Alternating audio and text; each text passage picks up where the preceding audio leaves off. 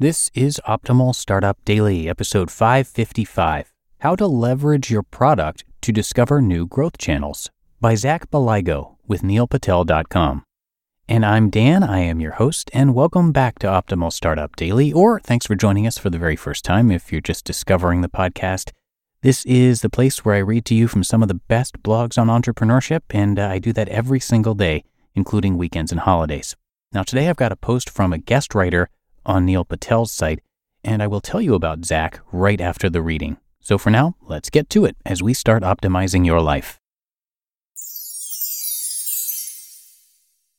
How to Leverage Your Product to Discover New Growth Channels, by Zach Baligo with neilpatel.com. If you've done any research on how to grow a tech business, you've probably come across a guy named Ryan Fuju. He has led growth at both About.me and Lyft. Recently, he gave a talk at the 500 Distro Conference where he discussed how to use products to grow through existing channels and find new ones. This post is a summary of his presentation. Take advantage of existing channels. When attempting to grow, you need to focus on your existing channels or create new channels. With your existing channels, you don't need to reinvent the wheel. It's often about taking a different approach or better aligning your product with the way people think about it. Product channel fit. We're all familiar with product market fit, which is reached when a product fits in a good market and can satisfy that market. Think of product channel fit as the same thing, just with growth channels instead of markets. Airbnb and Craigslist are a good example. In the early days, Airbnb had a high demand for places to stay, but low supply. Craigslist had the supply. Airbnb created a system to recruit these people to their platform and thereby found themselves a solid channel for growth. 3 steps to achieve product channel fit. To get the right product channel fit, you need your product to align with growth channels. Here's an outline for how to do that. 1. Identify your growth channels. Use an analytics tool to identify which traffic sources consistently bring you customers. Attribution is a little more difficult on mobile, but a link referral tool like Tapstream may help provide clarity. 2. Talk to your users. Find out why users share your product. Why did they do it? What benefit do they get out of it? Over time, you'll learn some of the fundamental reasons people want to share your product. Gaining this understanding is very important when you're building and optimizing your product. You can ask this during your customer development interviews. And 3. Build/optimize your product.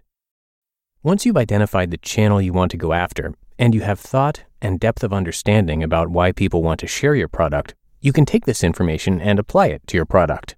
In talking to your users, you'll pick up some keywords and messaging they use. Use this same messaging in your product. Step-by-step example. After About.me was launched in 2010, the team noticed a lot of traffic was coming from Twitter. They looked at their data and saw some of it was from tweets, but much of it was from people putting About.me in their bio. They talked to their users and asked why they put About.me in their bio. The answer was simple. Twitter allows only one link in the bio. People have a lot of accounts on the web, Facebook, LinkedIn, Instagram, GitHub, etc. And since they couldn't list them all in their bio, they used their About.me link, which puts all their information in one place. This led to a major discovery for the About.me growth team. They had found a product channel fit.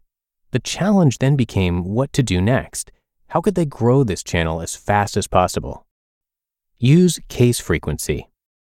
The first thing to think about when optimizing your product around a channel is the use case frequency of your product. If you have a product that has a high use case frequency, people use it a lot, you can put your CTAs to the growth channel at the end of the golden path. For example, Instagram is a high-frequency product.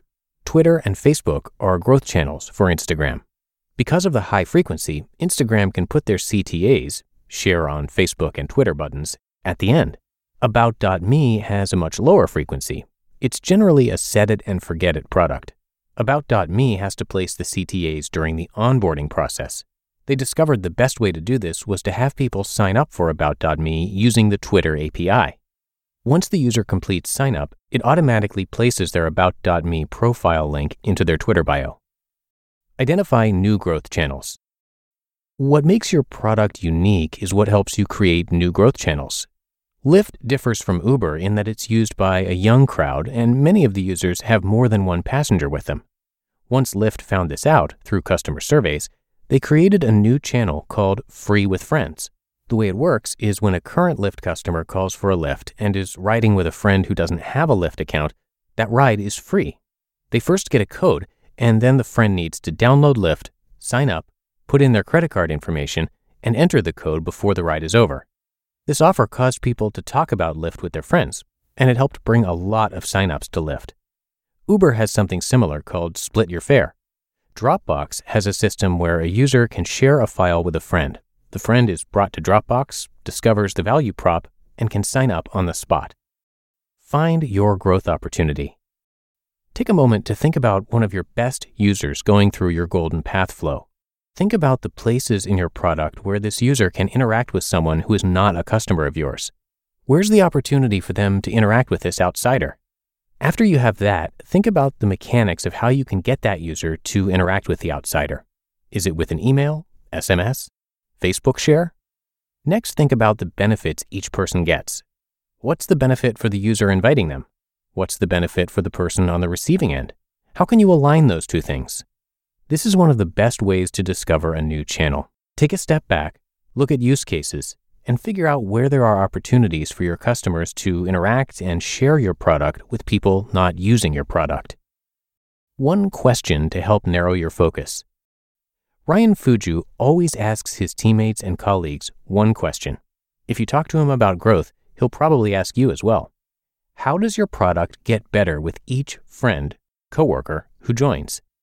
If you can answer this, you'll be on your way to new channels and more growth in your product.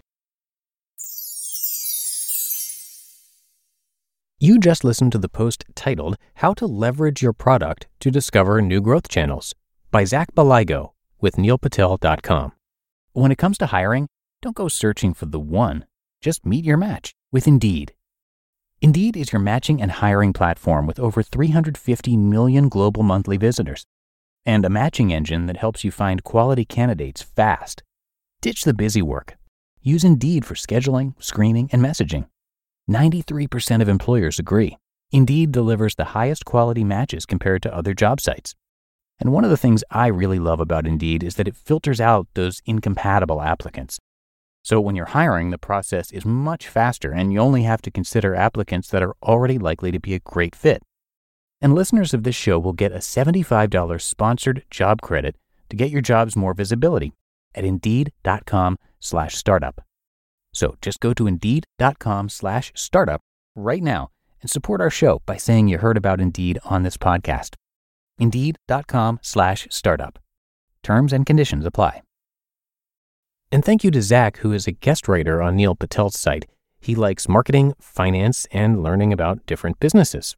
And as for Neil Patel, whose blog this article comes from, he is very well versed in online marketing. So even if you don't have an online business necessarily, you need a presence online, and he can help you get more customers. Neil is all about generating more traffic and sales, and he's got a proven track record as he's been named one of the top 10 marketers by Forbes. Entrepreneur magazine says he created one of the 100 most brilliant companies. He was recognized as a top 100 entrepreneur under the age of 30 by President Obama and a top 100 entrepreneur under the age of 35 by the United Nations.